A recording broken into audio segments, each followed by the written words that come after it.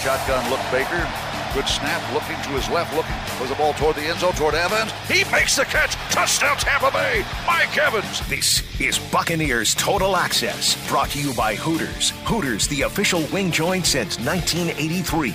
Now your co-hosts, former Buccaneers guard Allie Marpet and Bucs team reporter Casey Phillips. Welcome into Buccaneers Total Access, brought to you by Hooters. We are live here in the Hooters Owl's Nest, and I am joined by tight end Cade Otton, who has been so kind to give us some time on this crazy, chaotic short week. Cade, thank you so much for joining us. Thanks for having me. Yeah, this is fun, and looking forward to it. Yeah. So I know that, unfortunately, you didn't get to come on after the best game. It's always more fun after a win to be able to talk about it. So now that, you guys have barely had any time to digest it, but that's how it works on a Thursday week. So what are kind of the takeaways for you guys offensively at this point of you've had some time to reflect and look back and what didn't go the way you guys were hoping it would? Yeah, I was just watching the film, and it's going to come down to execution. Just as a player, I need to take full responsibility for what's happening on the field.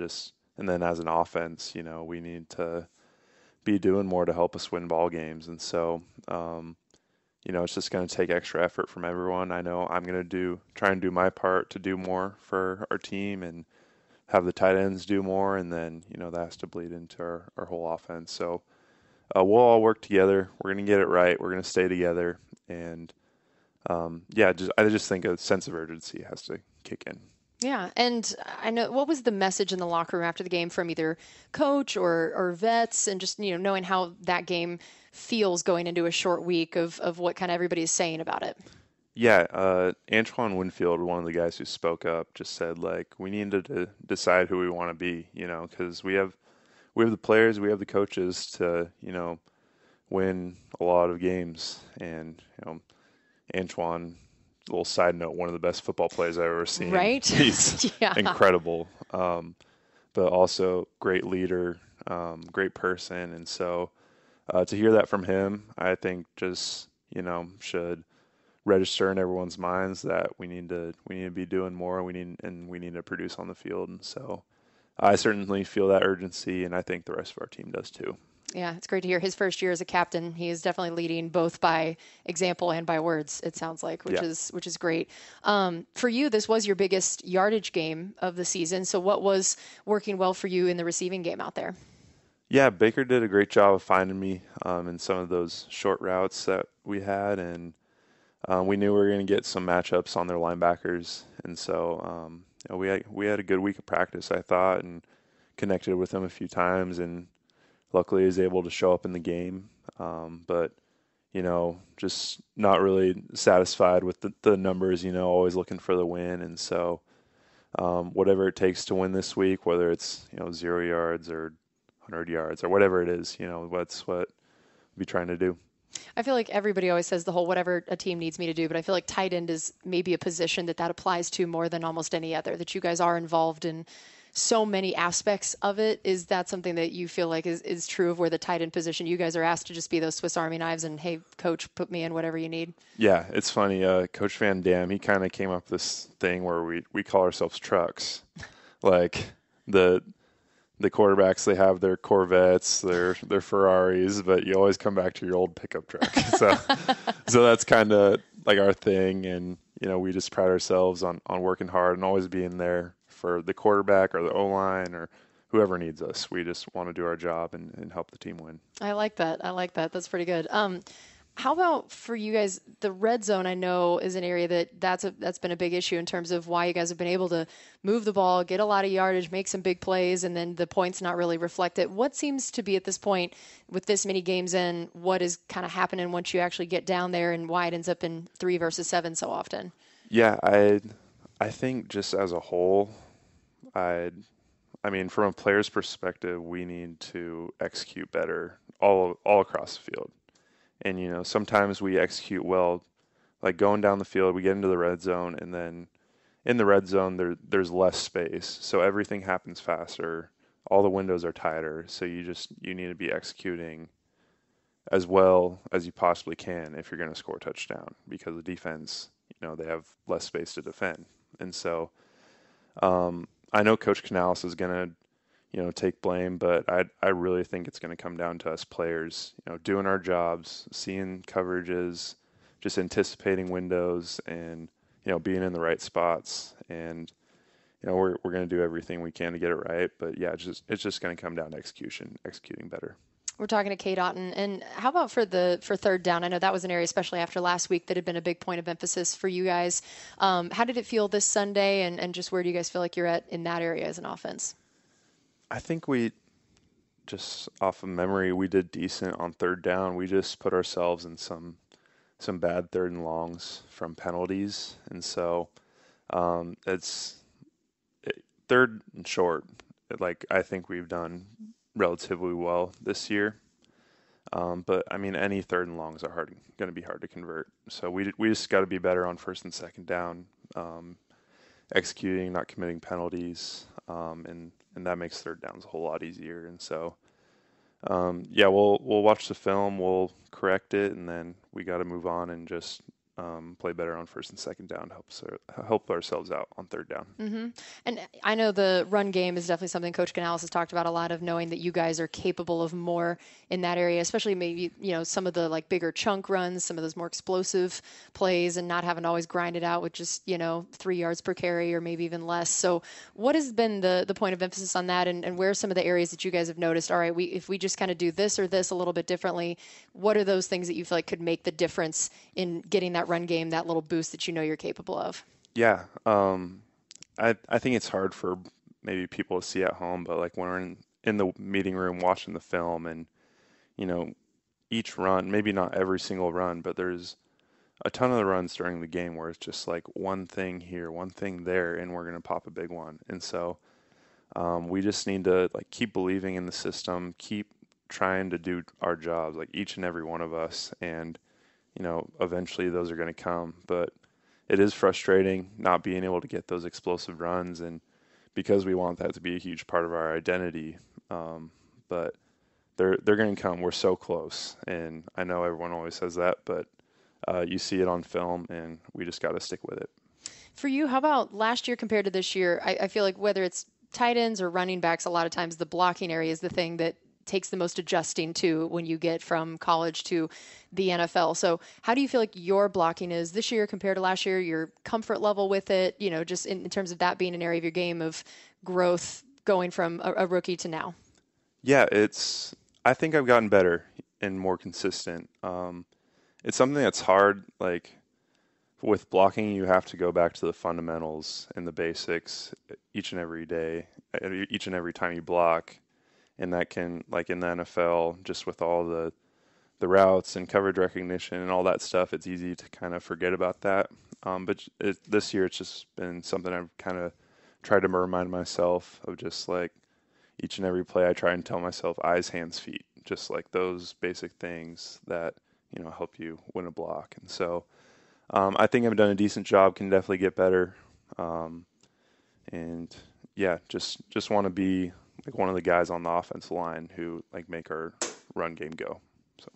And how about I know that Mike's touchdown, 40 yards, longest scoring play of the game, and we've seen that Mike is a guy that is just so fun to watch them connect. And so, what have you seen from whether it's watching the offense as a whole, Baker with Mike, how that chemistry's gone, and just what that play was even like for you guys to watch, to know, yes, this is what this offense can be, and we know what we want it to be moving forward too. Yeah, just being with Mike the last couple of years, he's unbelievable, and always a threat to do something like that. And I know, him and Baker have developed a chemistry with those deep balls pretty early. And so I know they're always a threat to hit one of those, especially with how good Mike is at running the go balls. So, yeah, I mean, I'm always I hope the ball comes to me, but I mean, obviously I want to score a touchdown. I love seeing Mike score, throw the ball into the stands like he does. So, I think we can do more of that too. And so it'll be fun to see that going forward. And you did get a score earlier this season, which was a big deal in that Saints game. Definitely ended up being a big one. Are you still of the spiking is the celebration for you? Do you have the celebration plan? You switching things up? What are we feeling? I got kind of made fun of for that one because I saw a flag, so I just kind of started looking around. That was my celebration. Yep. The no celebration. The no celebration. That sounds like a truck celebrating. Yeah, right? exactly. You know? Yeah. Maybe I'll just like honk a horn or something. I don't know. We'll see. That's great. I support that one. I support that idea for sure. You brought up Antoine Winfield being, I think you phrased it as just an incredible football player, which I think all of us share this sentiment. What was it like not only watching his play, but just knowing there was the 3 forced fumbles down inside the 12-yard line as an offensive guy on the sideline as this is happening? What does that do for you guys? What was that like to watch these plays where you're thinking, man, they're at least going to get 3, and then to know that they just ended up holding those 3 separate times, no points? What's that like for you guys on the sideline? Yeah, he's incredible. Me and my wife, Sierra, were both really passionate about how good at football Antoine Winfield is. Is this the dinner conversation yes, at we're night? like, oh my gosh, he's so good. It's honestly, he's so fun to watch. And, just like knowing the person he is too is really cool. And, just the plays he makes in practice and on Sundays, he's unreal. And so, just the morale he gives to the offense, like knowing we always have a chance, like he's going to make a play. Yeah. And so it's really cool. Really, really fun to have him on our side. We're talking to Cade Otton, and I mean, he and Levante David both are still they're both stuffing stat sheets, playing at such a high level. And especially Levante we've shown how great he is at covering tight ends in recent weeks. And I'm sure that you're familiar with both Antoine and Levante in practice. Tell me what makes them so good at covering your position, and especially Levante to be able to put him in a one-on-one type role with guys that are such good receiving tight ends. Yeah, Levante, just being able to go against him, another guy we talk about is just such an incredible player. But he's so smart. He knows all the stems and what routes can come from those stems and, leverage, and he just recognizes routes and body movement really well, and he's super quick for a linebacker too, and has great ball skills. And so another guy, just a great leader, great person, and then obviously does his thing on the field. Yeah. And so I know that we brought in Coach Canales this year, and there was a lot of talk about how much he likes to use tight ends, how much he likes to have 2 of you guys out there, and what we'd seen from him in Seattle. So, and I've seen definitely your snap count reflects he is a big fan. You have been playing every snap in games, or almost every snap in these games. What have you liked about how he uses tight ends and you specifically, and just what him being brought in here meant to you as a player? Yeah, it's been super fun to get to know him and kind of to see how he likes to operate. First of all, he just brings great energy into the building every day. I'm sure you all see it when you talk to him or see him talk. But also just his passion for, wanting us to be the best offense we can be. And, any part of that I can play, I want to be there for him and for our team. And so, we're as tight ends, we're involved a lot in the run game. And then he loves play action pass off the run game. So naturally, we're kind of going to be that bridge between the two. And so it's just a very logical approach to a balanced offense. And then the tight ends are kind of in the middle of that. So it's been super fun to kind of get to know that role and be a part of it. And, I think we're still growing in that. And I think we're going to get better at it as the season goes. And then we'll close with this. What is it like for you to be in a leadership position in your room as just a second-year guy, to get thrust into that role where you had, guys like Cam who had been in the league for so long, and then suddenly second-year guy, you're the guy. You and Co are both in those same situations. What has that been like, and how have you tried to kind of maybe change or evolve to live up to what that might mean? Yeah, it's been really interesting, but I had Cam Brait, obviously, just such a great guy to learn from, and he took great care of me. And so I've just tried to, implement what I know and what I learned from him. And then I think it all starts with, making plays on the field. And so I just try to, do my best on the field, be a great friend off the field, and then, just try and bring others with me. And then I think that starts in our tight end group, whether it's watching an extra film, getting extra things after practice. And, we just want to, our practical goal is to be the best unit on the team. And I think we have some ways to go, but we're going to keep working, and it's a goal we can strive for. So that's what we're trying to do. That's great. Well, Cade, thank you so much for taking time out to talk to us. I know, again, it is a chaotic time with the Thursday week, so we really do appreciate it, and good luck against the Bills. Thank you so much. All right, we have more coming up here on Buccaneers Total Access, brought to you by Hooters, the original wing joint since 1983. This is Buccaneers Radio. Buccaneers Total Access continues. Brought to you by Hooters, the original wing joint since 1983. Back to your co-hosts, Ali Marpet and Casey Phillips. Welcome back into Buccaneers Total Access, brought to you by Hooters. We are here from the Hooters Owl's Nest, and now I am joined by Buccaneer legend Ali Marpet. We'll continue to call you that, even though you've told me not to. Just ignoring it. You're a legend in all of our hearts. I appreciate that. So basically, in case people kind of heard the beginning of the show, we had Cade Otton on the first segment, and now Ali is going to help me close out the rest of the show. We, of course, always hope that it's all of us together, but Thursday weeks are chaos for everyone in the building. So Cade was honestly just so nice to give us a little bit of time. We had to record that during his lunch break because that was literally the only 15 minutes we could grab him all day. Their schedule was just jam-packed. So he was very, very nice to give us 15 minutes of his lunch break, and then now you're here to be our closer. Monday for a Thursday night week is brutal. So, yes, what a guy. What a guy. What a guy, we say. 15 minutes. What a guy. You would have been my guy doing that years ago. You would have been my guy. I might have even given you 20, maybe. Maybe, depending on the year. Yeah. Maybe, yeah. So, I mean, well, let's go ahead and even just start there. Mondays or just the whole week for Thursday Night Football, coming off a loss, and then also it being a travel Thursday, because I feel like all those things kind of add to what the vibes are, what the schedule is, all of that. So it's kind of the perfect storm in my mind of those three things of coming off the loss, you got to travel, big opponent Thursday Night Football. What stands out to you about what that was like as a player? Yeah, you just try your best to quiet all those things, all the factors, or you do the things that will help, minimize those factors that might get in your way. So if there's a travel or if there's a night game, things that throw off your routine, you just kind of have to be a little more dialed in to what you have to know where how the schedule is going to play out, so you can kind of put yourself in a good position. You need to, maybe have to do this recovery on Monday, or just change your routine a little bit. But having a plan that you can execute on for Thursday night is kind of essential, honestly. And you really have to lean on veteran guys and support staff and that kind of stuff, because some young guys don't know how to best perform for Thursday Night Football. Yeah, and I imagine the Monday in particular has to feel almost kind of like a whiplash of where you're watching film in the previous game and then you're already doing the game plan for the next game.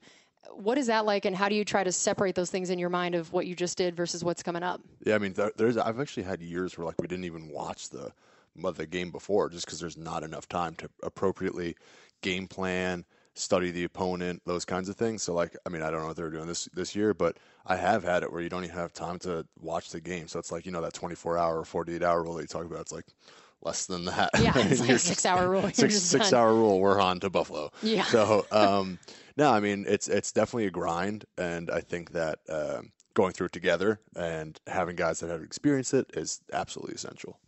So let's talk a little bit. Let's do our own version of that 24-hour rule. We're going to talk a little bit about the game the other day before we move on. So for you, what stood out about this game? And I guess we can start maybe on the offensive side of the ball, because I'm sure that's always the easier one for you watching and what you tend to pay most attention to. I don't know what it is. I like watching. I mean, yeah, I thoroughly enjoy watching offense and offensive line. So I am definitely one thing my dad, when he'd watch me, he'd be locked in on the left guard. Yep. He's just watching you. Yeah. Who knows what else is happening out there?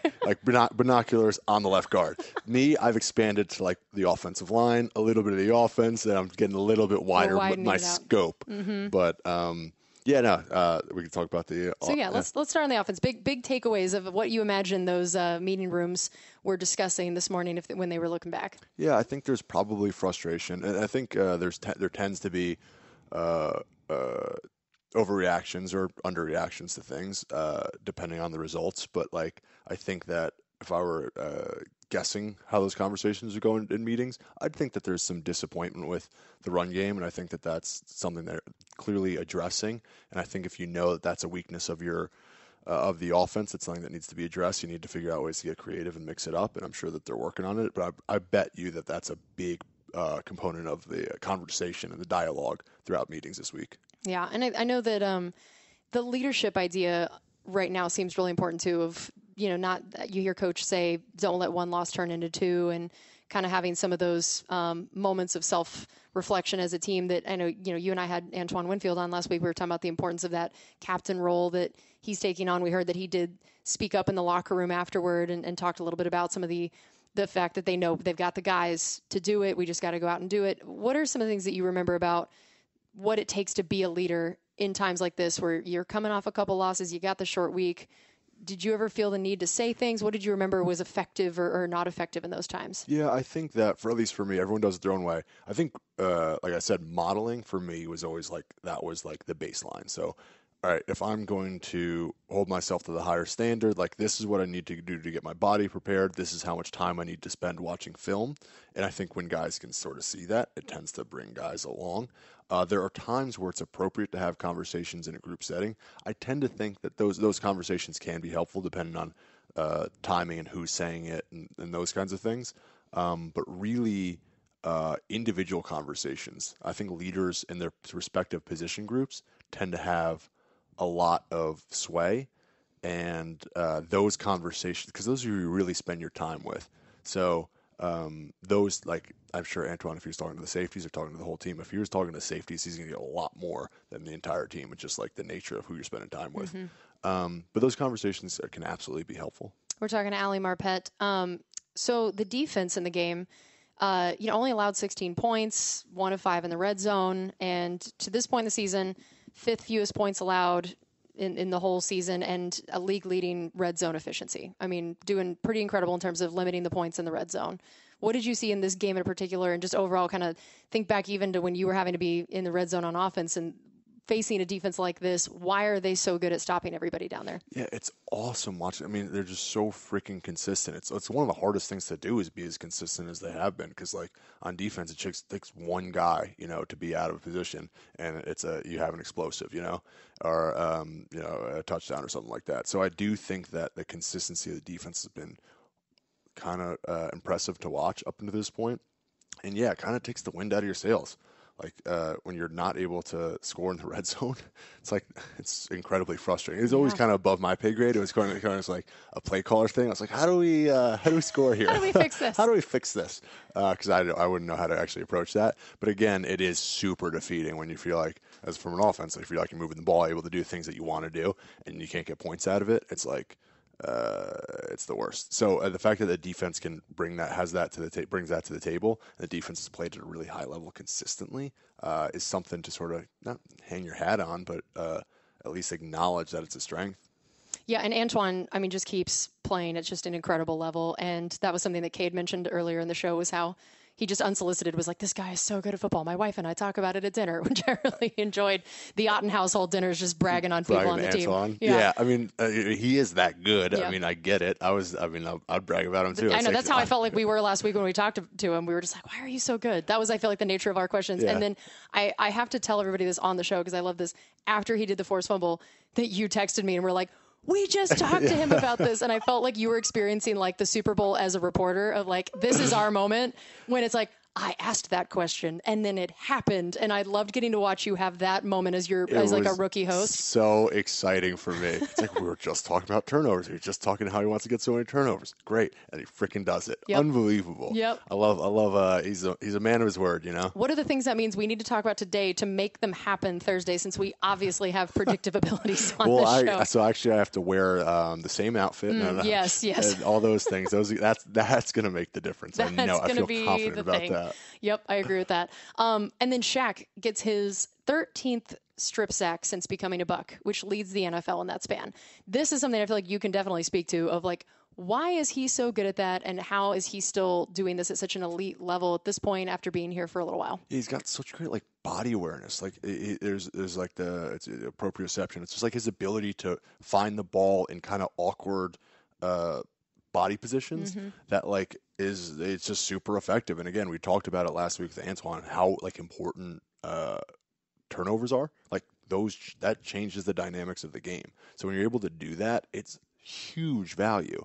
And he does it better than, gosh, almost anyone. It's unbelievable. But yeah, I think when you have a guy that's sort of like laser focused on it, and it's you can play that game instead of like, oh, just beat my guy, or oh, just do this assignment, but they can play like the bigger game. It allows like opportunities like that. Like Antoine is able to play a bigger game and see that the turnovers are that important instead of like focusing on just doing my little job in this little box over here. Yeah. And you kind of brought up the red zone part for the offense as well as the defense did. The offense 0 for 2 in their red zone trips, and you talked about the idea of how you didn't necessarily know how to fix it when you played. Do you have any more insight on that now that you're in this role? There are some plays that I loved in the red zone, and there are some plays that I feel like are pretty consistent in the red zone that like play callers tend to like go default to in the red zone. And I'm sure that there's things that they're thinking through and how to fix.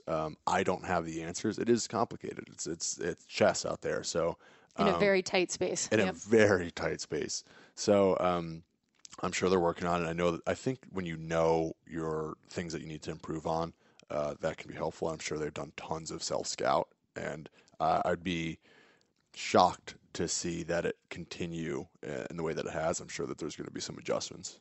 My strategy in the red zone is the 40-yard touchdown to Mike so that the red zone is not necessary. That's my strategy. I think I'm a genius here that I've come up with this idea. I don't know why I didn't think Why did we not think of this? Just chuck it up to Mike. Okay. Oh, yeah. there we go. See, I knew. Problem solved. Longest scoring play of the year for us. Tell me what you saw on that play and just watching Mike be Mike. I mean, it's awesome because he's running like a rookie out there. It's just like, no, I'm serious. Like he's just such like intensity and ferocity. And I feel like, again, him just being able to, his body contact and his strength, where like he can sort of brush up against someone or absorb this contact and keep his feet and keep moving and like stack that route and like kind of not shy away from contact, and can create so much space if he's able to lean himself into that defender. It's just awesome to see. I mean, he's, again, there's so few people that are built like that, and then that can also run and play like he can.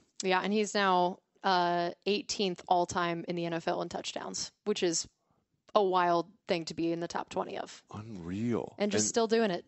Just moving up that list, keeps on trucking. It's like, is there a better word than I'm not like my vocab's not great, but consistency. You're kidding your PhD, and he says his doctor. I'm just saying consistency, right? Is that just like what's the That's the word for it. Pinnacle of consistency. Yeah, there. See, that was a PhD word right perfect. there. All right, we have plenty more coming up here on Buccaneers Total Access, brought to you by Hooters from the Hooters Owl's Nest, the original wing joint since 1983. This is Buccaneers Radio. Buccaneers Total Access continues. Brought to you by Hooters, the original wing joint since 1983. Once again, your co-hosts Ali Marpet and Casey Phillips. Welcome back into Buccaneers Total Access, brought to you by Hooters. We are here in the Hooters Owl's Nest, joined by Ali Marpet. We were breaking down that game against the Falcons. So the run game, let's just talk about that for a little bit. This is I feel like we can thrive in the O-line world for you a little bit right here. This is a layup? Yeah, this is it. And I feel like that's it. I just run game. Here you go, run. Yeah, it's tough. I think one of the things that you see with the dynamic offenses is just the variability, right? And I'm not saying that the Bucs haven't been, but I think that when you can get into a good rhythm and a good flow between the play action, the outside stuff, the inside stuff, the actual movement, getting guys out in space, it helps a lot. And it feels as if there hasn't been a ton of the variability that you'd like to see. But again, guys have to execute. It's not like they're in a position where there's guys going unblocked or things like that. There aren't pressures, at least in the run game, that are like causing guys to come free for the most part. So there are hats on hats, which is like that's the baseline. But then from there, how can you create like an offensive run game that kind of that creates a defense to sort of guess. And that's when your offense really feels like you're flowing and you can kind of create that rhythm. And it feels like sometimes the defense can play a little bit faster, which is really an uphill battle for an offensive line.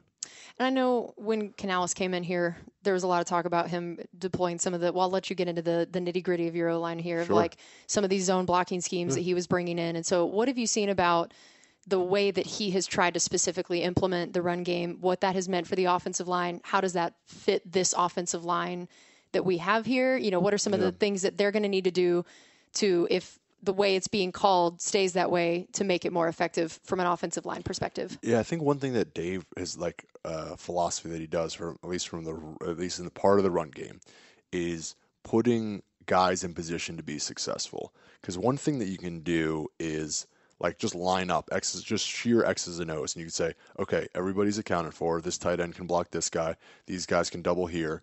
But where you really elevate that is by saying, all right, I don't want my tight end blocking this guy. I want him blocking this guy. And I think just having that framework can be really helpful. And I do think that Dave has that. And so given enough opportunity, I think that'll be, that will improve, because matchups matter. It's not just, it's not just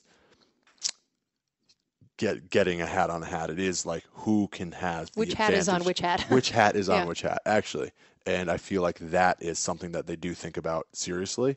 And hopefully that when they can find the matchups they like, they'll be able to get to it. But again, they're playing Atlanta, and there's like interior. Those got Grady and Amanyana and Calais Campbell are like all really good players. And it's like, those are tough matchups. Mm-hmm. Yeah.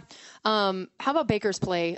We know that, he definitely made some things happen on third down. He's really specialized in that a lot earlier this season, but we, got another interception, and just some of the things of what you've seen of his play earlier in the season, and now how comfortable he looks, what does he bring into the offense, and even just kind of what does he like to potentially block for, looking at some of these guys and some of the things that he's been doing. Yeah, I mean, some of the ability to extend the play, right? I mean, there were several times where there were some pressures, right? And he just avoids a guy. Ideally, you have built-ins that can avoid, so you don't have to do that physically. You can do it with the route concept. But again, he's still able to extend the play physically by avoiding defenders and things like that, which again, makes it super hard to game plan for. I mean, if you have to have a linebacker sort of contain or do something else that makes it harder to cover a back, whatever. I think that, again, the complexity makes it difficult to sort of game plan for from a defense. So Baker, I think, has been playing really well, and I think that it'll continue to give defenses some problems, especially if you don't know how to put him in a box, Mm-hmm. So when a quarterback is more mobile, does extend, does run around, as compared to a Tom Brady that you probably knew where he was going to be in that pocket. You knew to the to the inch where Tom was going to be. This is where he's going to be. How does that affect the way that you go about blocking? Do you prefer one to the other? Do you feel like one is more or less challenging for an offensive line, of like, maybe he helps you out by getting out of the way, but then it's like you also have no idea where he is probably at some point as he's scrambling around back there. Yeah, no, you kind of hit it on the head. I mean, the truth is, like, it's really nice to know, all right, Tom's going to be at this depth. I know that I need to, take up a little bit of ground, because I know for like a 3-step drop, it'll be at this point. 7-step drop will be a little bit further back. But the truth is, Tom's not making anyone miss. So if I do mess up, yeah, that's it. If I do get got, which happens, Baker can make guys miss and extend the play. So it's good. It sort of depends. Mm-hmm. I mean, again, I think both have their strengths, and I think that what Baker has been able to do to extend the play is giving the offense a lot of life and a lot of excitement. And so he did get sacked 3 times this game. Now, some of it was coverage sacks of just people weren't open. But going into the game, the offensive line had just an incredible protection rate against him, that they were doing incredible. So how much, as we talk about that, how much do you view that as what the offensive line has been doing in pass protection? How much of it is Baker doing some of that elusiveness? Right. What kind of credit are you giving to each of them for the fact that until this game in particular, I mean, they were really keeping him off the ground? Yeah, like when you look at sacks alone, it actually doesn't really tell you that much. I as an offensive lineman, so a little skewed here, but I will say that, like, sacks in themselves are a factor of what's happening from a coverage standpoint, what's happening with the receivers downfield, what's happening with what's being asked of the offensive line, what's happening with pressures. Like, can we actually account for every one of these pressures? Like, it's not always just like guys getting beat. In fact, I think I saw a stat out there where they're trying to do like a true sack rate, which is like one-on-one, someone actually getting beat. Where the truth is like it's so integrated. There's so much that plays into how they're getting to the quarterback. Maybe Baker's making someone miss. But yes, I do think that the offensive line from a pass protection standpoint has played pretty well. I think that Tristan is, what I saw on PFF, the top-rated pass blocking tackle, if not offensive lineman. I mean, he's shutting dudes down. And Luke, what he's been able to do in pass pro, I think, has stepped up and been able to, again, I know there's some mistakes out there, but I think that all things considered, he's been playing at a pretty high level, and what's been asked for him, moving from guard to tackle and playing right tackle for what can be considered an undersized tackle, is playing really well. Yeah, and a thing or two about moving around the offensive line, having to do some things that maybe you weren't used to or as comfortable with. We're talking to Ali Marpet. Tell me, as you look at the fact that you have Hainsey, who center wasn't his thing. Yeah. You have Luke, who, okay, we did guard, we've done tackle. Like you've moved Tristan to the other side. What are the biggest challenges that come with that, and what have you seen about how guys have handled it, and has it looked like they are at the point now where they're as comfortable as they should be? Are there things that could still be growing in those areas for them? Yeah, I mean, there's tons of improvements to be made, and I think that they will continue to improve. Like Cody on the inside, like just throughout the entirety of his career, I think things will slow down. He'll be able to put on size, things that'll all be able to help him in pass pro in the run game. But even again, with all those factors, he's still saying that he's still playing pretty well. And again, Matt Filer, left guard, also a plug and play guy. I think that there are times where Ominyata is playing really good ball, and he's going against a top level D tackle, and that's a tough duty sometimes to hold up for 4 seconds, honestly. So if Baker can do things to make a miss, helps out. And again, we talked about that dynamic offense where it's like you keep defenses guessing. It makes your job so much easier, and it makes the game so much easier. And then you don't have to win every single time. Like you can put yourself in a position to be successful, if that makes sense. Yeah, no, that completely makes sense.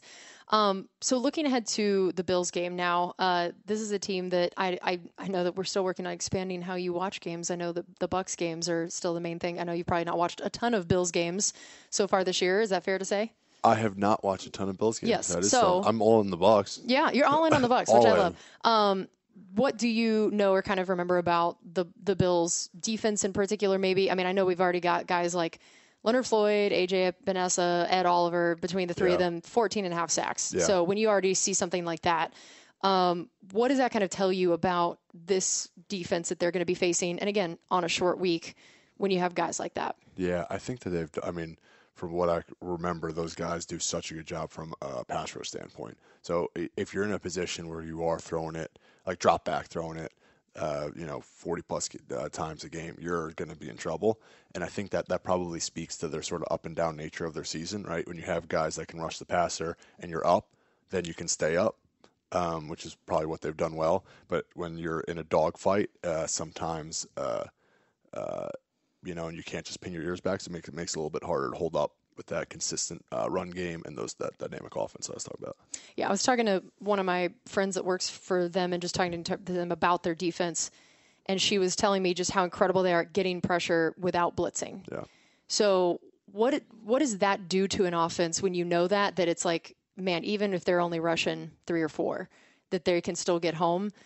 What are the increased challenges, and how do you guys try to combat that when it's like, man, they could be getting home no matter what they're doing? No question. Yeah, so I think that you have to do things from a protection standpoint, getting the ball out quicker, maybe shorter developing routes, including the running back and protection, things like that. Even if he can chip on the way out, using your tight ends to chip, just to sort of slow it down a little bit. And I think those things kind of can allow you, again, you don't want to just let their best guys you don't want to just cut them loose. Mm-hmm. So you need to figure out ways to sort of disrupt it in the run game and then with protection as well.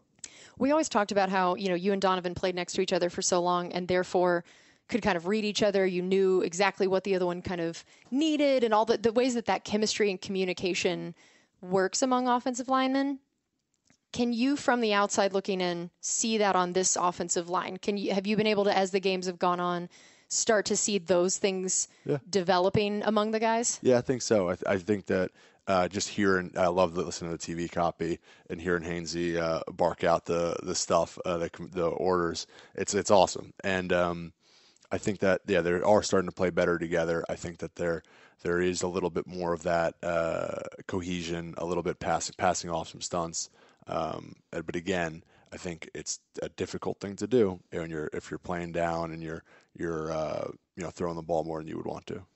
What do you think that the offense is going to want to see this Thursday? We know that the team wants the win, but for the sort of emotional victory of this week, separate from a win, what would be the things that you feel like they're going to want to see to feel good about, especially coming out of this last game, what they're going to want to see?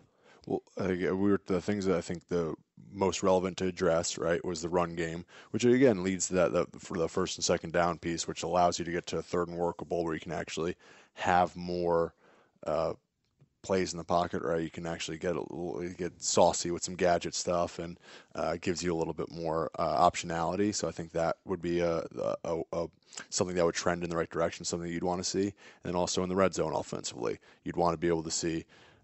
Obviously, Mike going for 40 yards, of course, more of that, but then also, some stacking, some red zone drives.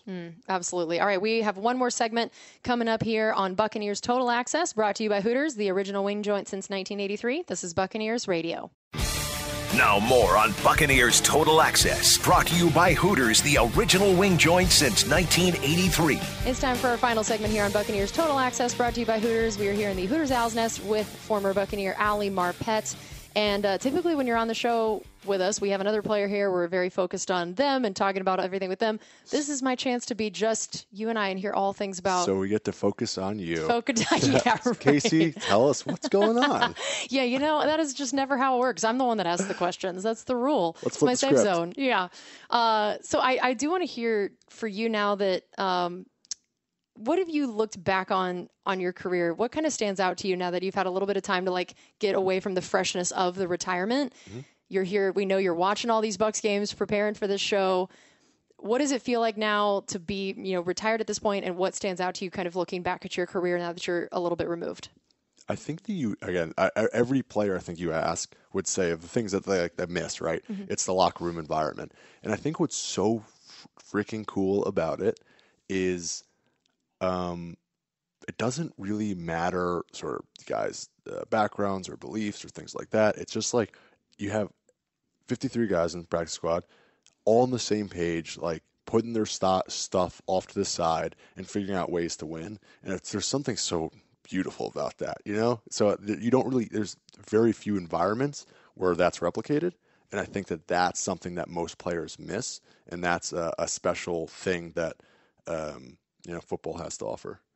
Yeah, and I feel like that's got to be, is that part of what really contributes to now, for people who don't know, that you're getting your degree to become a counselor? What is the technical name of your degree so that I don't keep just calling it a generic degree? I'm getting a PsyD. It's a doctorate in clinical psychology. Perfect. Doctorate in clinical psychology.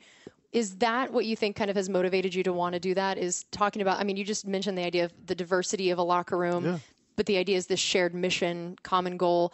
Do you think that's what motivated you here? There's a lot of factors that motivated me, but most of them were experiences through football. I think that for me, there's a ton of interest in the performance aspect of things. So when I was playing here, almost every day was all right, how do I find a way to get better? And but taking that, I think a lot of people may ask themselves that, but or I don't know, but at least I was, how do you actually go about that, and how do you implement that? And the fact that your kind of feet are held to the fire, you get a grade every day, every week, every year, you're getting feedback. So it's kind of nice that you have that sort of actual feedback to show you kind of how you are getting better. And I think that's another thing that was really interesting for me. And there's a bunch of other factors, honestly. That's great. And I have to imagine that now there's a lot you would maybe want to tell your younger self. Oh my gosh. I feel like I would be such a better football player. I felt that in your soul just when I asked that. Oh my gosh. Well, lay it on us. Tell young Ali Marpet, what are the things that you wish you could have known back then that you know now? Well, these are some of the things I want to tell the players. I think that one thing that I did, again, I wanted to get better every day, which is obviously important. But I think sometimes actually people can hold on to that a little too tightly, and they don't create space for the decompression or the stuff away from the game. It's actually the guys that have the most balance that seem to do the best. And you talk about Mike and talk about Chris, the things that they do all like off the field, right? And like the balance they have with their families and what they're able to do. Like I think that really shows up for guys. And I think that in my mind is like, oh, if I'm here every day doing the most I can, every bit of the way, I'm going to be the best player. But actually, sometimes less is more. And I kind of wish that I had known that. And there's a lot of players that I'd seen. It's like, oh, yeah, that's what you want to do. You want to be the hardest worker in the room. First in, last out, everything, yeah. But actually, it's more about balance than you think. I feel like every person listening to the show is currently emailing their boss being like, Ali Marpet said, less is more. I will be taking a mental health day tomorrow. I will say outside of this is the football. Yeah, so I have been outside it, and I think some people more is better. Yeah. So we all need to work a little harder. So outside of football, maybe do a little more. No, okay. We're talking to Ali Marpet. So you think that would be your top thing you would tell young guys nowadays? Again, it's so individualized. That's what my relationship to the game was, and that's what I think good leaders can do. They can understand what some guys need. Some guys need to say, sick them. Like you need to bring a little bit more. You're getting paid a lot of money to do a job. You have to show up. This needs to mean more to you. I didn't need to hear that, right? But there are some guys that may need to hear that.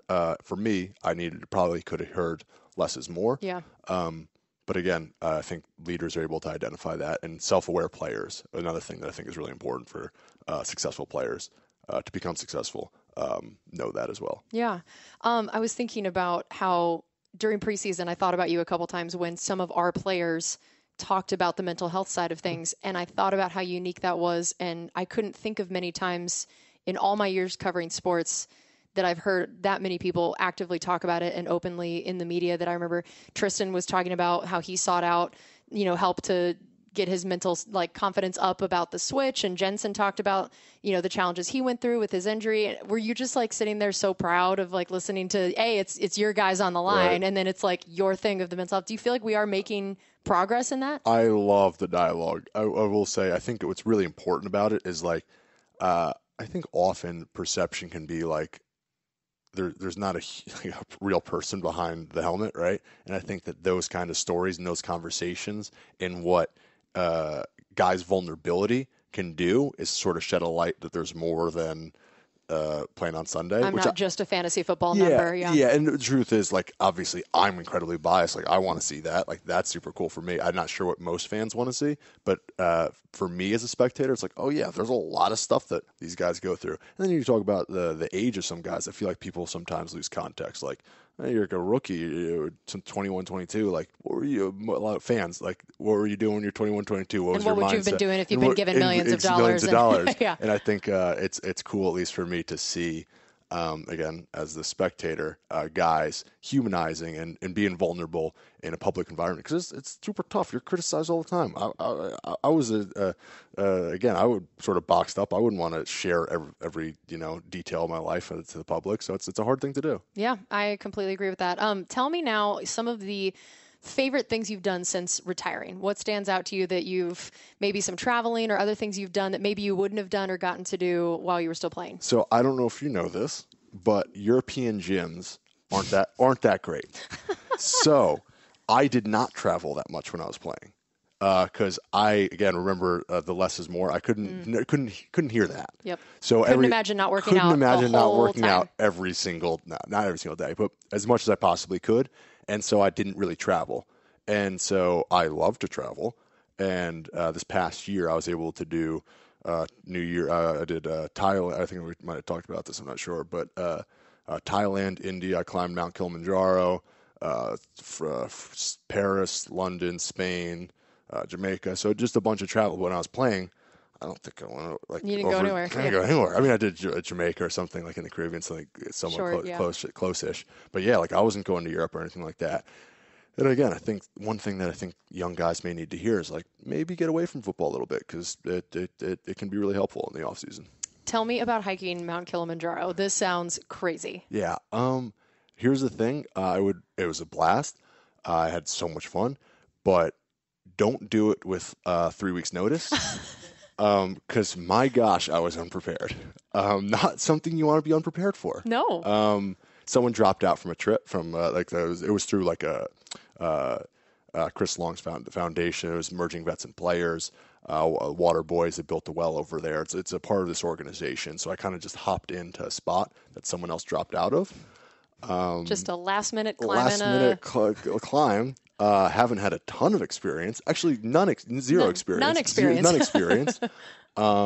And I think the worst part about it for me is you're supposed to take these, I've talked about this, but like these altitude meds that like kind of help your brain from like swelling. Jeez. I thought those were provided. They didn't. Nope. That was the kind of bring your own type of deal. Bring BYOB. Bring your own brain medicine. Bring your own brain medicine. So I didn't really have that. So we're lucky that your brain didn't explode in your head, is what I'm hearing? Yeah, I actually was able to mooch some off, like a little like scraps from people, like a little leftovers, like half a bit here, quarter here. So I got like half a dose. You don't need it, but it's helpful. Seems helpful. Yeah. I love this. So made it up. Not fun, not going back. Once was sufficient. Once is enough. I love that. And this is obviously not something you could have done at your previous weight. Is that fair to say? Oh, my gosh. So the same trip Bo Allen had done, and Haloti Nada actually announced his retirement. From the mountain, yeah. From the mountain, the same sort of trip, so through the same organization. And the stories I heard, he made it up there, which is incredibly impressive. That's all that matters. Let's just say if I was 300 pounds, I would need a lot of help. Yeah, that it would not be a solo. Wouldn't be a solo climb. That is incredible. Well, you know what? I so appreciate you coming on to finish the show. We are sad we didn't get to have Cade here with us for the entire thing, but maybe we'll try to have him hop on for another little short time later on this year. But we need to get Cade on. I have so many questions. I know you told me when we found out it wasn't going to be at the same time, you were like, I have so many questions to ask Cade, and I was so sorry we didn't get to do that. But again, thank you so much. And I know throughout the rest of this year, we'll still talk about some of these things you've been up to since retiring, because you've been doing all the fun things. And next week, I know we'll have to talk about the fact that maybe you can fit into some Halloween costumes you've been wanting for your whole life. It's very exciting. Very exciting. We'll have to talk about that next week going into Halloween. I can't wait to hear about that. All right, that's going to do it for us on this edition of Buccaneers Total Access, brought to you by Hooters, the original wing joint since 1983. This is Buccaneers Radio.